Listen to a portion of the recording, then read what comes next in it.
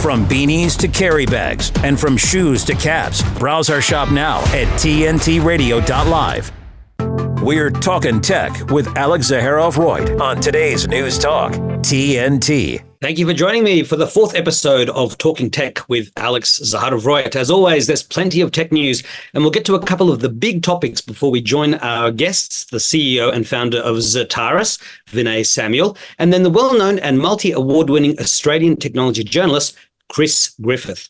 Now, the first piece of news is that Google has retired the name Bard for its AI chatbot. Bard is now called Gemini, which Google says is to reflect the advanced tech at its core. It will be available on the web, in a new Gemini app for Android, and through the Google app for iOS. Google has also launched its new Gemini Advanced service. Build it as a new experience. It gives you access to Ultra 1.0, which is a bit like the way you've got GPT 3.5, 4 Turbo, and the upcoming 5. Now, this is Google's largest and most capable state-of-the-art AI model, designed to not only compete with OpenAI's GPT-4 Turbo, which is a model that launched in November 2023, but which is expected to be a strong competitor to OpenAI's next generation AI LLM, or large language model, known as GPT-5. So Gemini Advanced will be available through the new Google One AI Premium plan, which will cost US $20 per month, the same price that OpenAI is charging for the paid version of ChatGPT, and the same price that Microsoft is charging for Copilot Pro. Now, just as Microsoft's Copilot Pro gives you access to AI built directly into Word, Excel, PowerPoint, and Outlook, Google's premium AI plan will also let you use Gemini's Advanced in Gmail and Google's Office suite of Docs, Sheets, Slides, and Meet. So similar sorts of things there. They're trying to get you to use AI in all of the Office things you're doing and decide that it's worth to pay the price. Now, next is more Apple Vision Pro news, which has now been available for a week in the US. Now, anyone going to Elon Musk's X platform can see plenty of videos that people have shared of how they're using the Vision Pro headset in their everyday lives to work with multiple screens in front of them as they're walking down the street, on the subway, even while being driven by autonomous Teslas, much to the surprise of fellow drivers on the road. Tech news site Ars Technica reports that Vision Pro is a great replacement for your large flat-screen TV. And while one of its reporters suggests that their home entertainment setup is a little bit better, the Vision Pro, of course, is a complete computing device that can do so much more than just display TV shows and movies. Another tech news site called Engadget says the Vision Pro is magical and almost telepathic. They say that the Vision Pro's eyes tracking makes it feel like you're discovering the power of the Force, a sensation they say that is buoyed by the intuitive hand gestures used to interact with whatever your eyes are focused on, with plenty more in their article online. Just go to Engadget.com. Meanwhile, well-known analyst Gene Munster thinks that Vision Pro sales will mirror those of the iPad in a decade, and with iPad being the most popular tablet on the market by a country mile, sales will soar.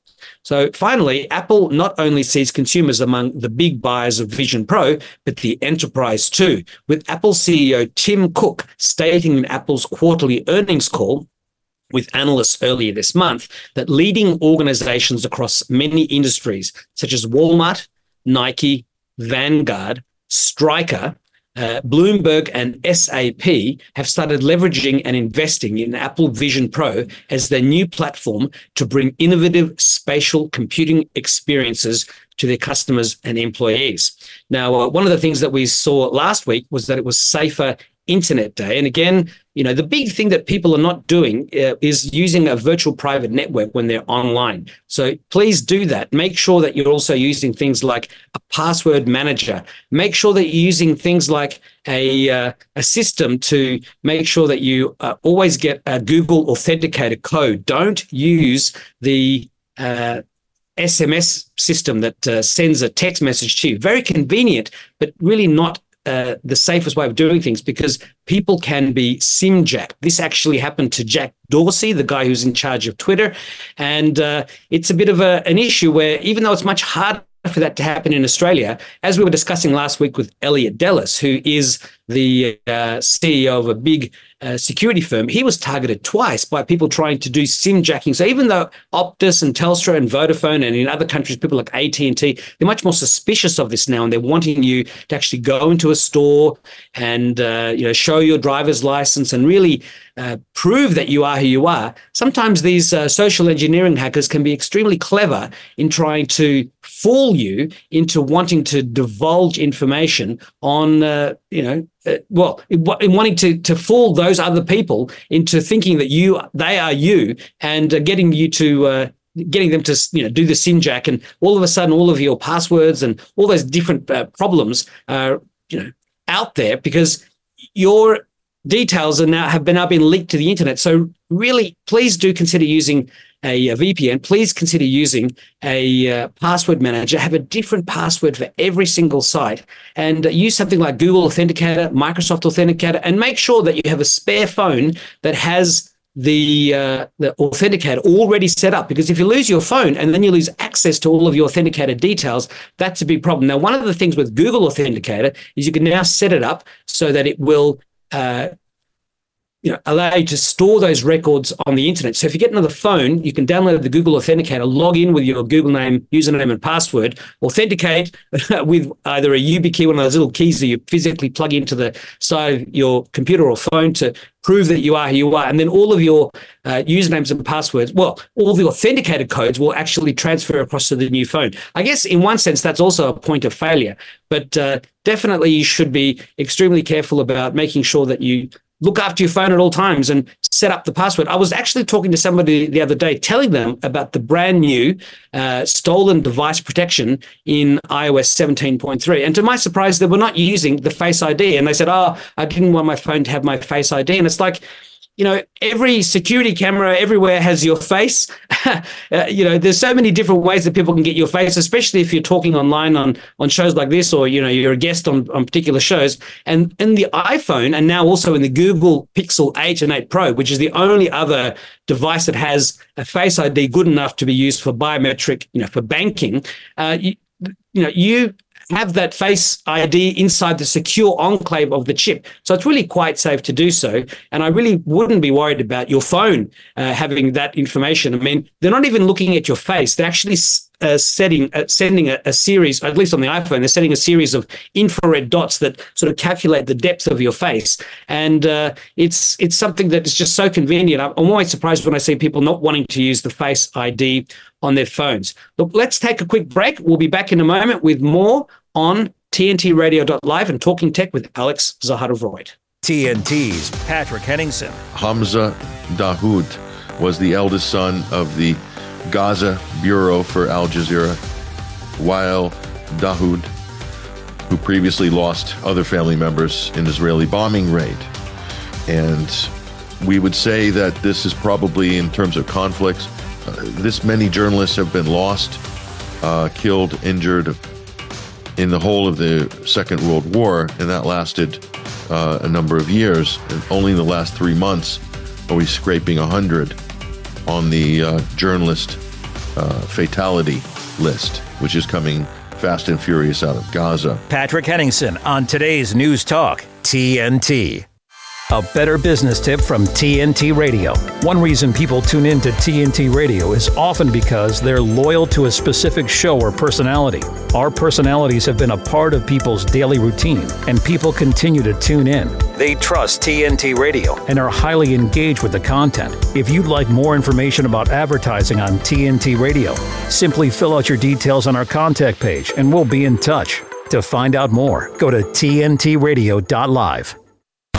Now I want to say this, and I'm going to say it just once. This is today's News Talk Radio, TNT. Well, thank you again for joining me on Talking Tech with Alex Zaharov-Reutt. Now it's time to speak with our first guest, who's having, unfortunately, some technical issues, so we're just going to put a picture up in a moment. But it is Vinay Samuel, the CEO and founder of instant data analytics company Zaharov. Vinay, thank you for joining us. Welcome to the program. Hi, Alex. Thanks a lot. Great to be here. Thank you. Now, Vinay, the story of how you're fundamentally disrupting the analytics, BI, business intelligence, reporting, and AI industry is very interesting, and I'm always a huge fan of positive disruption. But let's briefly start with the Zaharov elevator pitch in 30 seconds.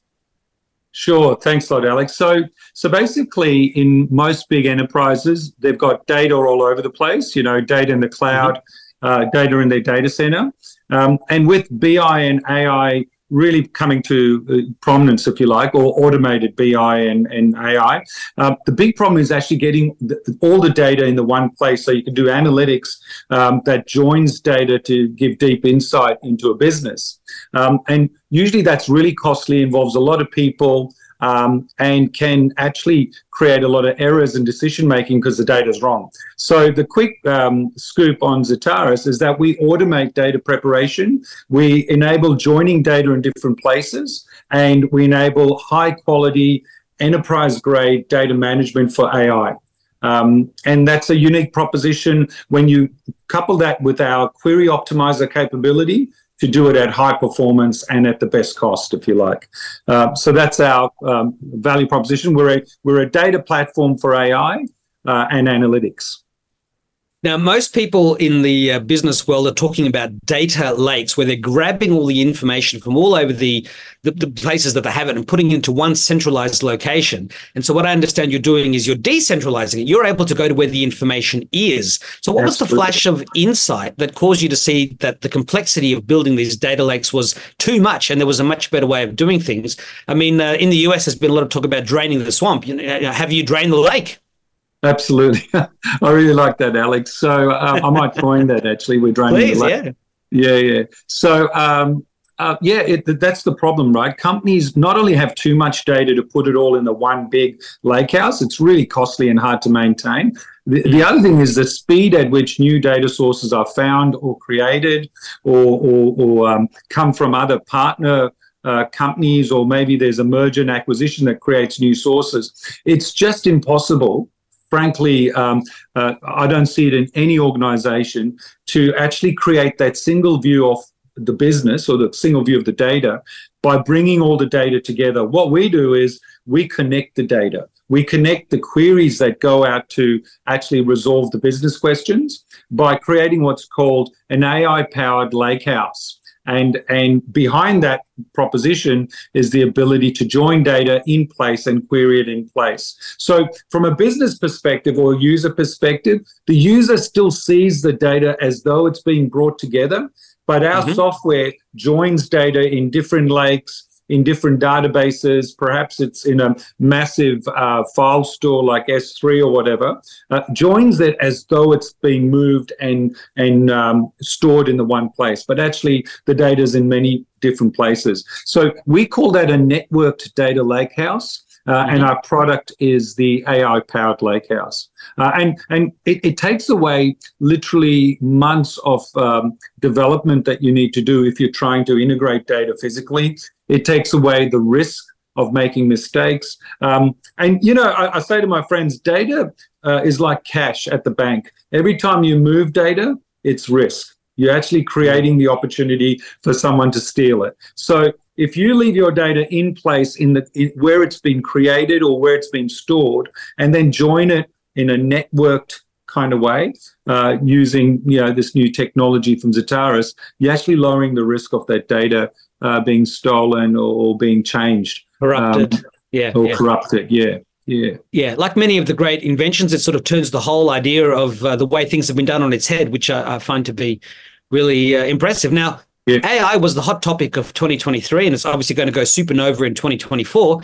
What with the pending launch of GPT-5, the launch just yesterday of Google's Gemini Ultra 1.0, and Elon Musk is talking about Grok 1.5 launching, and no doubt 2.0 is coming along soon. So you've mentioned AI, it's AI-driven, but how are your business customers using AI, and especially generative AI? How are you using it? Yeah, absolutely. So we've got a product called Gen Z, which is generative Zetaris, right?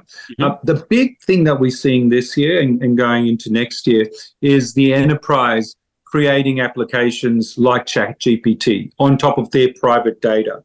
And as we all know, organizations struggle to get that private data in a shape that it can be consumed, it can be trusted, and it can be served to an AI agent or an AI capability. What we do is we actually automatically prepare enterprise data for AI. So we are the AI content store right? That makes sure that the enterprise data that the AI agent is going to use is correct, accurate, it's in the right time sequence, and actually enables the right decisions to be made by the AI technology. Now, that all sounds really funky and great from a technical perspective. Let me give you some use cases. We are working with a large hospital group to help them use AI to improve their triage of various ailments. So one of the first projects was focusing on chest pain. So if you go into the hospital and you've got chest pain, right now the triage nurse,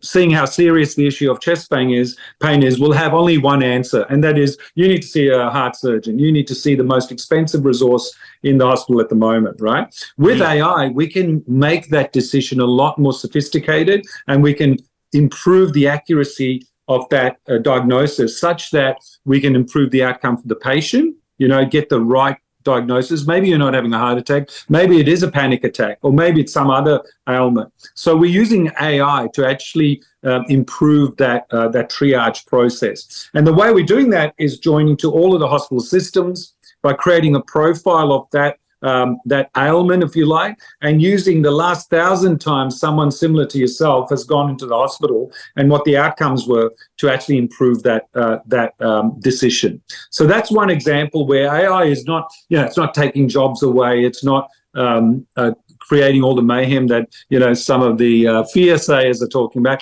AI is actually improving patient outcomes, making the triage nurse a lot more effective. One other one is in banking. We're using our Zetaris Gen Z, generative Zetaris, to enable wealth managers to ask questions of the data. So right now, the biggest problem that a good wealth manager has is that there's just too much data to make the right portfolio recommendation to their clients. And often they make mistakes because they miss something in the data. With our capability, a wealth manager with no technical experience can literally ask our AI agent by a simple natural language English question. You can say things like, from all the data that I've connected you to, do you think that this recommendation is right for this client? And the AI will come back and say, actually, you've missed this part of the data. Potentially you've missed a product disclosure statement that isn't quite, the attributes of that product isn't quite a great thing for that client. And what that's done for this wealth management group, it's improved its compliance, it's improved the accuracy of the recommendations, and given the wealth manager a lot more confidence that they've actually taken all of the data into account when making the recommendation. That is a great example of how AI is actually a co-worker, a helper, rather than being somebody that's going to take over your job and make you redundant, which I think is, as you were sort of saying, overblown. Absolutely. And that's how I see it. In every industry that we're working with, we are being brought in to bring AI to a decision process, to improve that decision process, not necessarily try and take out a whole lot of jobs or, stop work that's important. The business is a business. It needs to get those things done. What organizations that we're working with are trying to do is to improve their operations using AI and create much more better outcomes, strong focus on effectiveness, if you like. Sure. Now, the next one is a bit of a curly question. I'm not sure if you ever intended Zetaris to be used in this way, but big tech censorship has obviously been a big topic over the past few years when Trump was originally elected, and there was all the claims of interference from the Twitter at the time and Facebook. And it was one of the reasons why Elon Musk bought X, although the jury is still on whether Elon really is true to his word. So what's your view on it, and how can companies use Zetaris tech to support data being free rather than being censored? Or is this something that you're not really focusing on?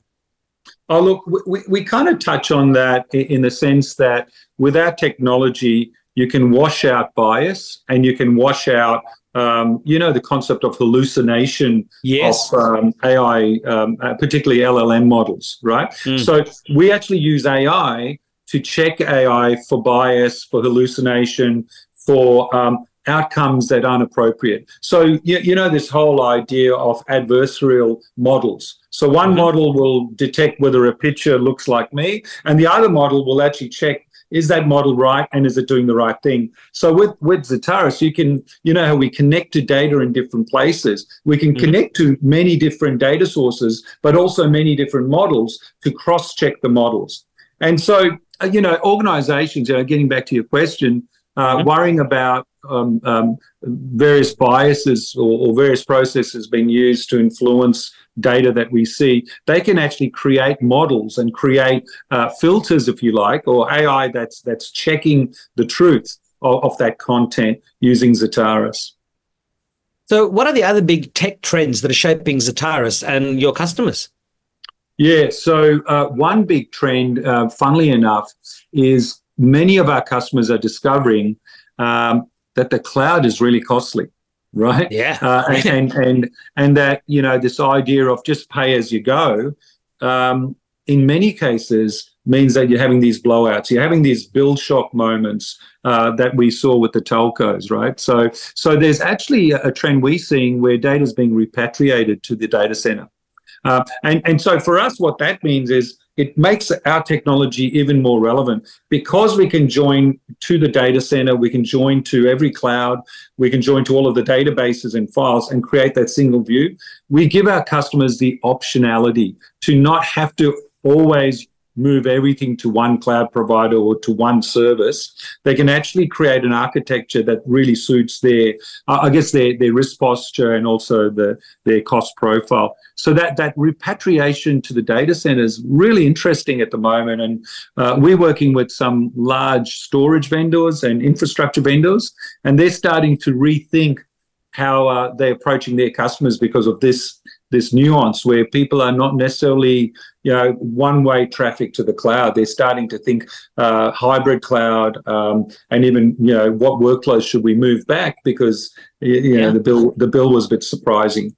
The other one was actually confidential computing, where the user of data doesn't actually know how that data was derived, doesn't get access to the deeper information and the more private information that may have led to a risk score or a recommendation. So we're working with many customers where we enable them to keep their data in place and enable to serve the data using policy-based services. So we have this idea of policy-based access, which basically means if you're a resource that has rightful access to certain data, you won't be seeing other data that you don't have rightful access to. But also, you may have rightful access, but you may be restricted in what you can or can't do with it. So our technology monitors the usage and the access of data from a policy perspective. So policy-based query technologies and governance and regulatory-based query technologies, I think, is something that's really going to take hold over the next few years. And that's basically embedding the logic of policy and regulatory and all of those things into the code, so that you don't have this in hindsight monitoring. You have real time. Will stop you if you're doing the wrong thing. Which I think is a much better outcome for consumers and users. Now, we've only got a couple of minutes left, but another great aspect to your story is that you started the business the way that so many legendary companies started, in your garage. So can you briefly tell us a bit about your journey since you've taken the job and since you arrived in Australia from the age of 7 years old? Yeah, absolutely. So I was lucky enough to get into the data industry really early, right? I joined a great company called Teradata, and then I went through some startups. And a few years ago when I started this company, it was literally, how do you get a company up out of Melbourne, Australia, at the lowest cost point and have the biggest, impact? And we did actually, start in a garage in Essendon, and I self-funded it for the first few years. And it's just amazing how it's grown so quickly, and the market's moved towards needing a technology that automatically does the data preparation, the data pipelining, and is AI ready, has the governance and policy for AI. So it's incredible. It was made in Australia, and now we've taken it to America and into Southeast Asia, India, China. It's an amazing story. Well, it's a really incredible success story, Vinay. I really do thank you for taking the time. I'm sorry we didn't get to see you, but I'm sure we'll talk again in the future. Thank you very much for your time. Absolutely, Alex. Thanks again. Amazing. Take care. Wonderful. Thank you. Thank you. Now, last December, Julian Assange's two-day public hearing was announced for February 20 and 21 at the UK High Court to determine whether Julian will have permission to appeal or whether he'll be extradited to the United States. Now, TNT will be at the Royal Courts of Justice, broadcasting and covering the entire 2 days if required. Then TNT will broadcast from various locations throughout London. So we are TNT, lighting the fuse for freedom. Today's News Talk. We'll be back after the break. De-weaponizing weather with reality and perspective. The cyclone that's in the north of Australia is kind of unusual for an El Nino season. That's because we have not really had an El Nino season this year in Australia. The Southern Oscillation Index, the longest running measure of the ENSO, or El Nino, La Nina, has not cooperated at all. And we knew this was a problem way back in the Northern Hemisphere fall and our spring, because we weren't seeing a lot of typhoons. Usually when you have a big El Nino, you have a lot of typhoons going off,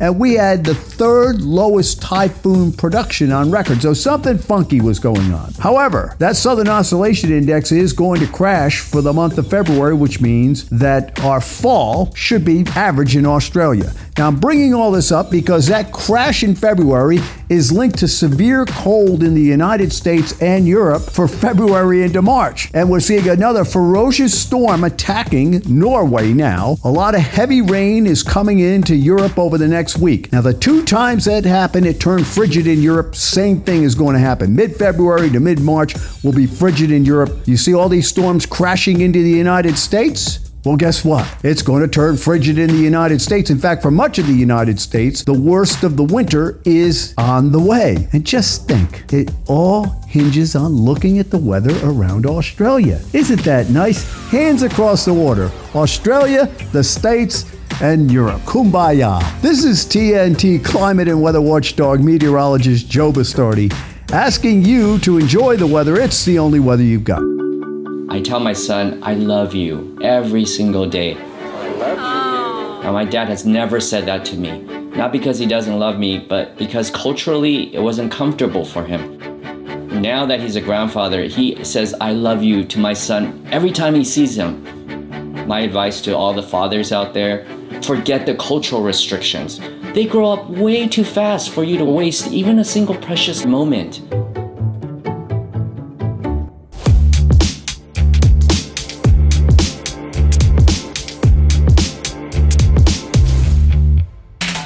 Alex Zaharov-Reutt is talking tech on today's News Talk, TNT. Thank you for joining us again. Now, I'm here with Chris Griffith. He's an award-winning journalist, a communications professional, a technology reporter, writer, commentator, and speaker. Chris, welcome to the program. Alex, great to be on your program after all these years of knowing you. We're doing this. Yeah, collaborating. I really appreciate it. Now, Chris, you've had a long career in technology, starting in 1976. I was only 2 years old at the time, as a computing studies teacher, all the way through to spending 15 years as the senior writer for technology at The Australian, which is one of the big newspapers in Australia. And then the last year and a half as a self-employed freelancer. And that career has spanned 48 years. Now, we'll go into more detail on the big aspects of technological change in a moment. But can you please tell us a bit about yourself and your incredible 48-year career? Well, I guess you could add another 7 years to that, because I first learnt computing at school. It was a pilot course run by the Victorian Education Department. I'm pretty sure it was 1969, and it was brought in as part of our math syllabus that year. And that's where I learnt to do some coding using those famous porta-punch cards where you use a paperclip, a bit like how you prod out a SIM card, but to punch holes in it.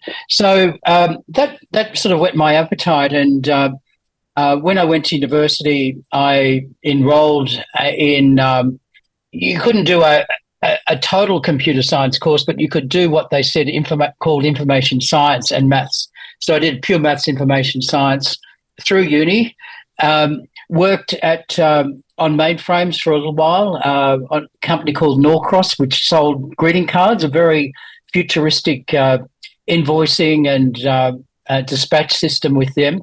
But I wanted to teach as well, and I went into TAFE education. I went to a school at TAFE College, Preston TAFE first. And it's very interesting. It was right after the end of the Whitlam government. There was a lot of money in TAFE. And there, and I was the only computer teacher that they'd ever had. And there was a studio with 2 camera people, nothing to do. So we decided that I'd present my classes and we'd videotape them for our night students. So I was doing kind of television type teaching. There was no syllabus, and they said, do you mind? Could you write syllabus? So I got to learn to write syllabus, and that was a skill that was particularly useful as I got into journalism, because if you're writing syllabus, you need to think about how people can people have got to understand it, or you're wasting your time. So you've got to break everything down simply, and I think that skill has helped me a lot over the years in writing technology.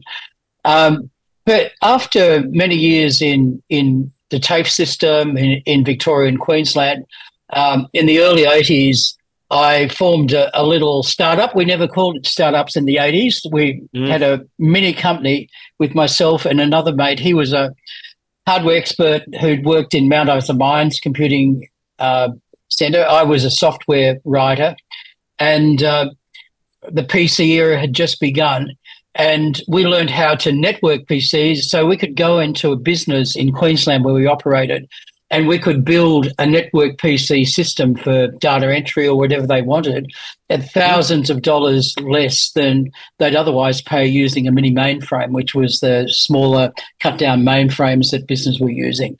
And we made a really good living out of that. We had a very bohemian lifestyle, living in an old rundown Queenslander in St. Lucia near the around there near the river, near the Brisbane River, and did that for quite a few years. The biggest system I had took over a year to build. We had a prototype developed as a standalone system. But I created a network version, and that was in body corporate management. If you know how complicated operating body corporates are, and there's everything from the debtors and creditors to calling of meetings and issuing levies and that, we had that running for 14,000 apartments in Queensland by the mid-1980s, before the internet era. So that took me to the 90s, and I was the sort of person, I was always interested in doing other stuff. When I was doing one thing, I always saw the greener grass about other things. And for long reasons I won't go into, I ended up in journalism and went back to uni, funded from our business. I did another degree in journalism. And excuse me, this is my Apple AirPods. I have 2 different sizes of ears, and that doesn't really help. We can hear you. That's okay. Yeah, and the rest is, I've worked history.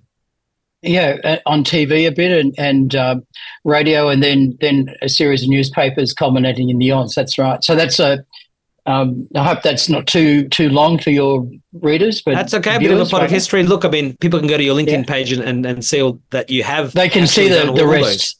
Yeah. Yes. Yeah.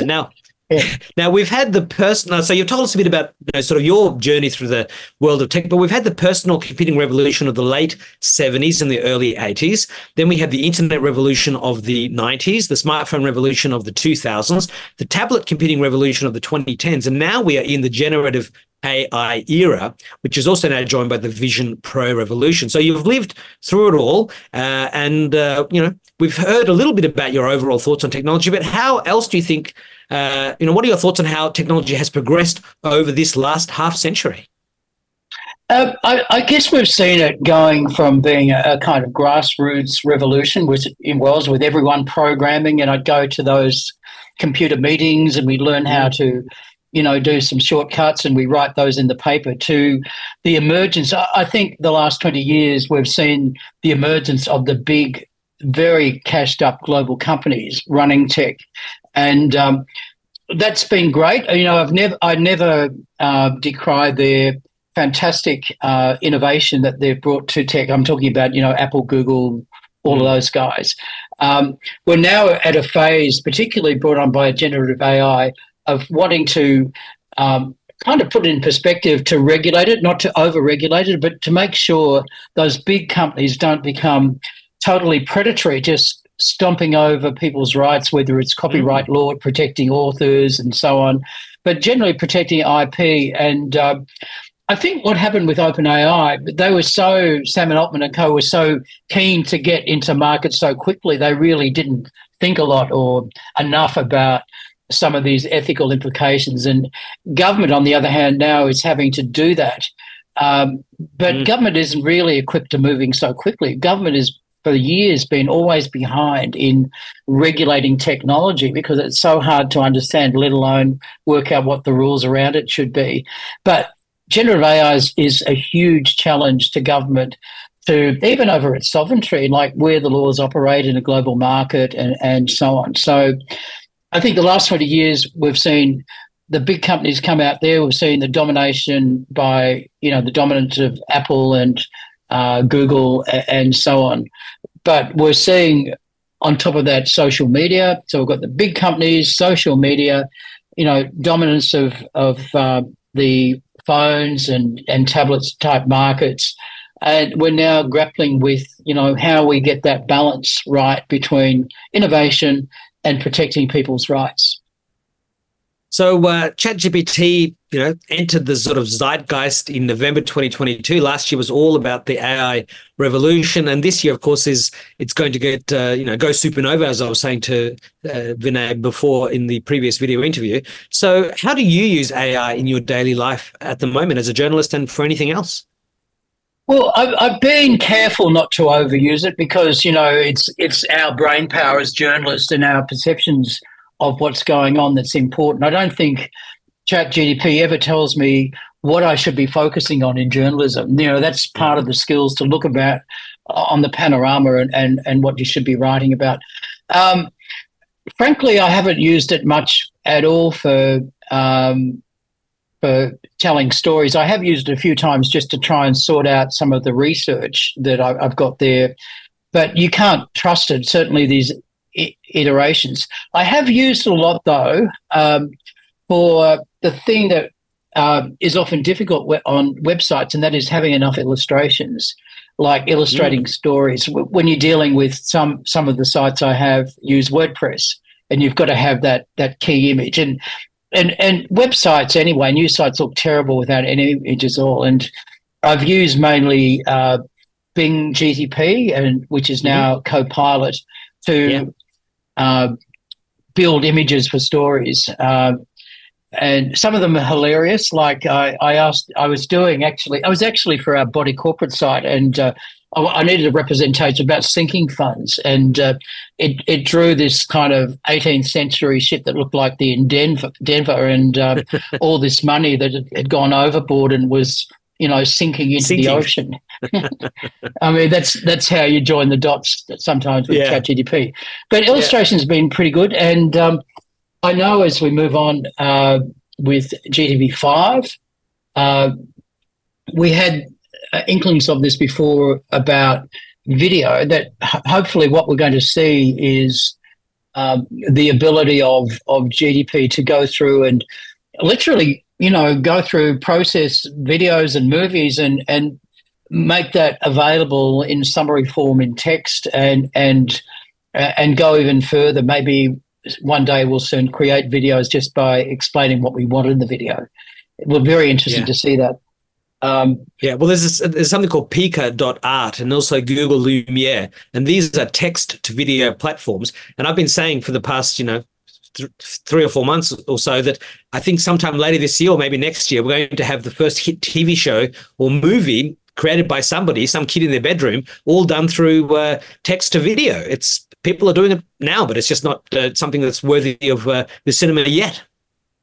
Yeah, I mean, Alex, getting the stuff going, the technology is one thing, but having the nuances and capabilities of a producer, that'll take a lot longer. I'm not saying it's impossible, but you look at all the great directors and producers and their styles and the way they use lighting, and there's a lot of emotion and a lot of humanity in movies, which I think is going to be a big call to replicated that view. So I tend to think the videos will be probably technically good, but they'll probably be pretty bland. I mean, a lot of ChatGPT is very clever and fantastic in terms of the knowledge it can reproduce, but in terms of writing styles and that, it tends to be, pretty ordinary, not fantastic. It doesn't not yet use metaphors absolutely. And those sorts of things. Yeah. Now, we've seen Google announce yesterday, the 9th of February, as we're recording, that it's going to have it's now called Gemini. They've changed the name from Bard to Gemini. But there's also reports that Apple has purchased 22 AI companies over the past year or so. It will make a huge AI push at WWDC 2024 in the middle of this year, their worldwide developer conference. So what are you expecting from Apple?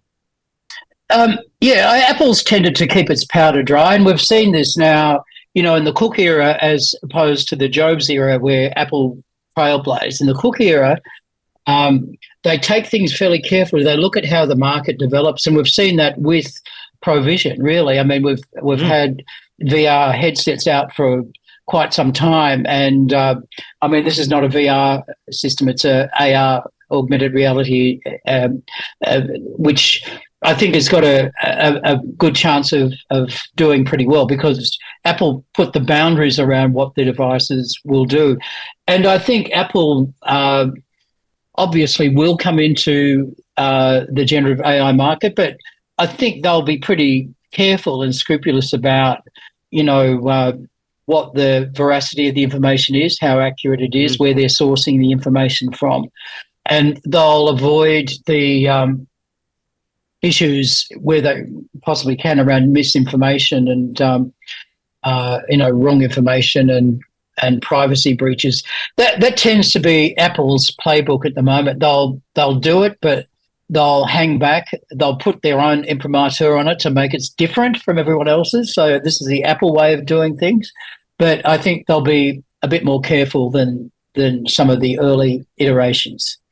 Yeah, no, I believe so as well. I mean, normally Apple does something and it shows the rest of the industry how, well, at least Apple thinks it should be done. And then all of a sudden, everybody else seems to copy that. And I know that although Vision Pro is more augmented reality than virtual reality, you can spin the digital crown on top of the glasses, and then you can immerse yourself in this world which doesn't let you see out. You can block the outside world completely. And currently you can use those Bluetooth controllers from Sony, PlayStation, Logitech, and others to play traditional games that would normally be on your iPad. But there's nothing, as far as I can tell, that's stopping Apple from having those virtual reality experiences that you get on the Meta Quest Pro. And I guess we'll probably learn more about that at the middle of the year, or even perhaps with the Vision Pro 2. But you did touch on misinformation and disinformation there. And I mean, you also touched on over-regulation. We don't want to see too much of that. But with misinformation and disinformation being one of the big things that's happening in Australia and also other governments around the world, they want to set themselves up arbiters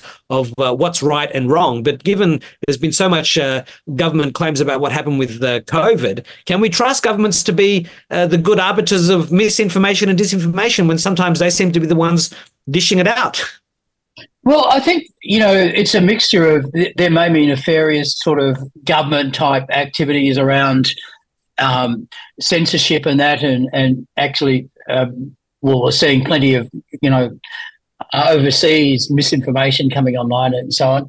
But I think there are a lot of well-meaning people in the government that are concerned, and they're lobbied and pressured around the type of content that children can see and the type of bad information online. So I think it's not a hard and fast rule in some countries.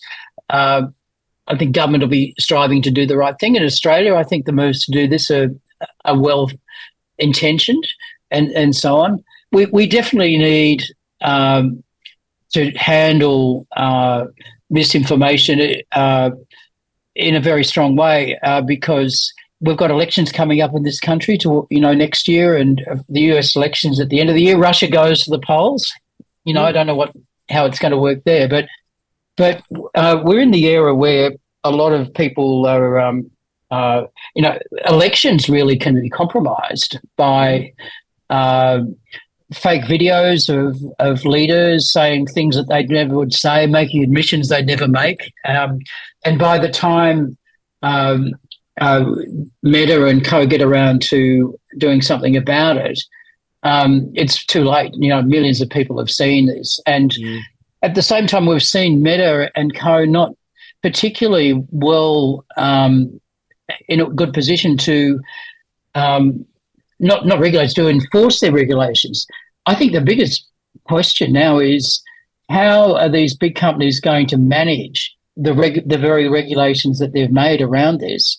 Because I think they're struggling. Meta's struggling. X, we know, Elon Musk got rid of so many of the employees involved in monitoring what was on Twitter and so on, for misinformation and bots and so on.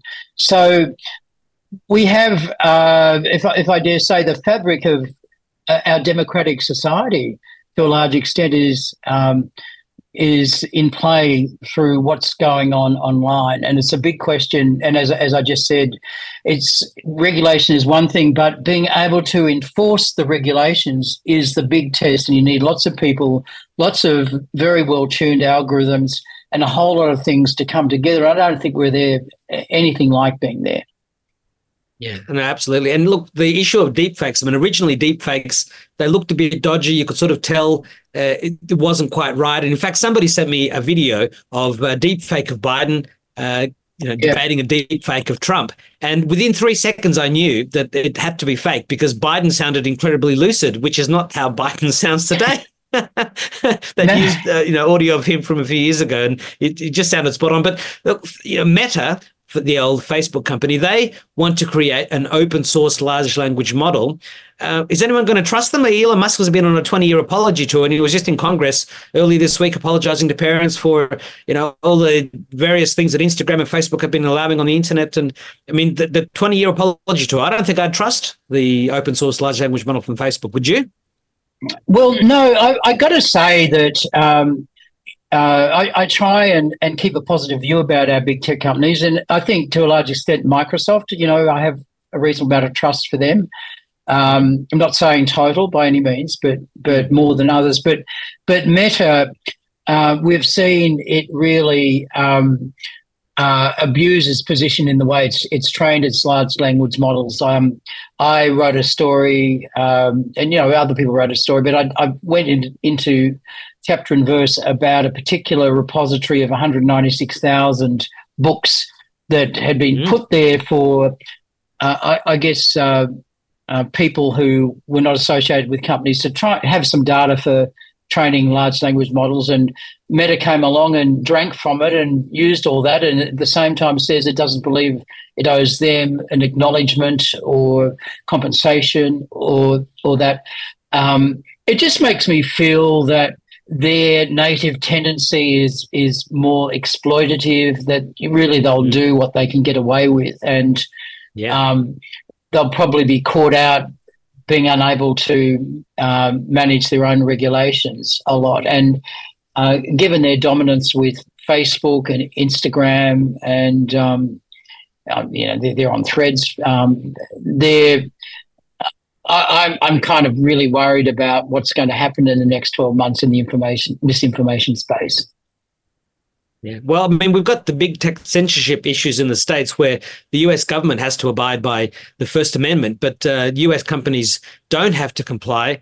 And that's, I think, causing problems. I mean, the government's been able to sort of go through the companies to censor people when, in theory, the US Constitution doesn't allow that. So I don't know if you have any comments on that. But, I mean, we don't even have First Amendment protections here in Australia. Well, this is where, the whole landscape of big tech companies and AI challenges, us to the very Constitution. We didn't in 1901 think about how we're going to frame our Constitution for AI in 2024, nor should we be able to. But we're in that space. And you're right to be skeptical about governments. But on the other hand, if the big tech companies can't do it, I think citizens are going to have to rely a bit on government to fill that space, or to really push, and if they're not going to do it, to push and pressure the big tech companies to make sure they're resourced to enforce their regulations in that. We're going to be interesting to watch what's happening in Europe. I think Europe is a fascinating landscape because I know people are worried about over-regulation as well as a lack of enforcement on the other hand.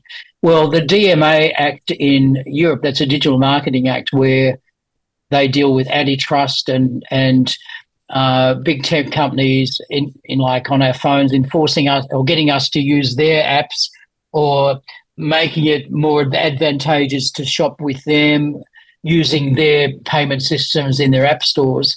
All of that gets blown up on March the 6th. Apple and Co.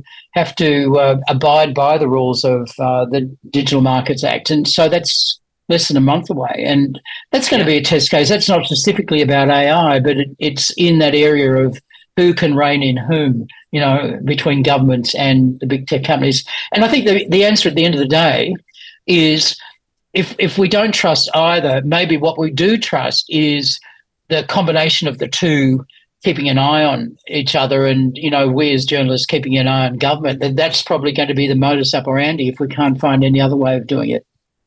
Yeah. Well, and journalists keeping an eye on the companies too. Now, privacy is also something that the big tech companies like to play fast and loose with. How often are you checking your privacy settings in the various apps and platforms that you're using? Well, I guess Apple has been a little bit better in this, mainly because their whole business model doesn't depend so much on advertising, on sharing data, and we've seen the standoff between Apple and Mark Zuckerberg over Apple's move to allow users to limit the data going from the app they're on to other apps, which has been the big thing. You're using app A and app B, C, and D while they're just sitting on your phone are actually scooping up what you're doing and learning from it. And that was what Apple have dealt with. And we're seeing Google change from their cookie system and so on.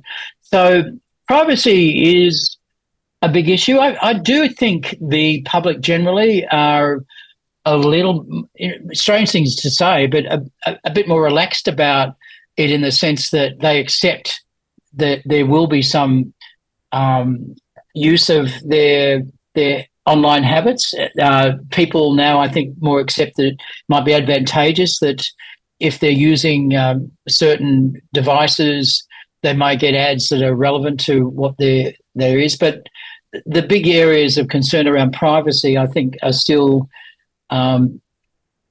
around the big privacy breaches and the stealing of data and the likelihood that people's IDs, they will be stolen. That's the area that is a biggest concern. But yeah, around marketing still it's a problem. I mean, I used to it was quite amusing to me because it shows how these apps don't work properly is I would do reviews at the Australian on certain devices and I'd be looking up, doing the research beforehand on some of the aspects. And then for the next week, even though I'm not buying it, but after when and after my review was produced, I'd get ads for the stuff that I was actually reviewing. But I'm not a buyer of it. But that's how.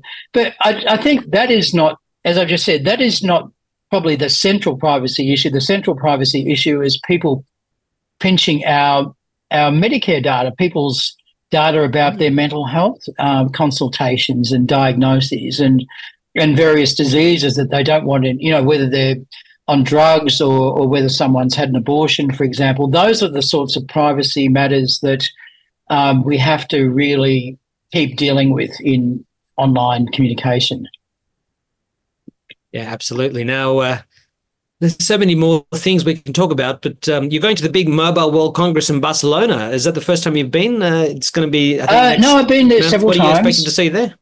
Okay. I've been following, last year I was there, and I think we'll see more of that. There's a very interesting kind of rollout of low Earth orbit satellites and their connections to our terrestrial network, so that soon we'll be able to use our ordinary mobile phones, go 300 kilometres west of Uluru, and while there's no ground network, be able to make text first, then calls, then video calls from the middle of nowhere, and that links into Optus and Telstra. They've signed deals with Elon Musk when Starlink to produce that. We've got Amazon getting more active in Australia with its ground networks, which have been operating a few years. So I expect to see more of that, and we're starting to see these known as satellite as a service, being sold in that way, and that's a big issue. We're also seeing technologies around light. I saw last year around radio waves, but also light. They're calling it Li-Fi. Yes, I remember hearing with that. We're about to go. LinkedIn is the best place to find your work. Well, look, thank you so much for joining us today. Yeah, I really appreciate it, Chris. We'll talk to you again in the future. This has been Alex, Talking Tech with Alex Zaharov-Reutt.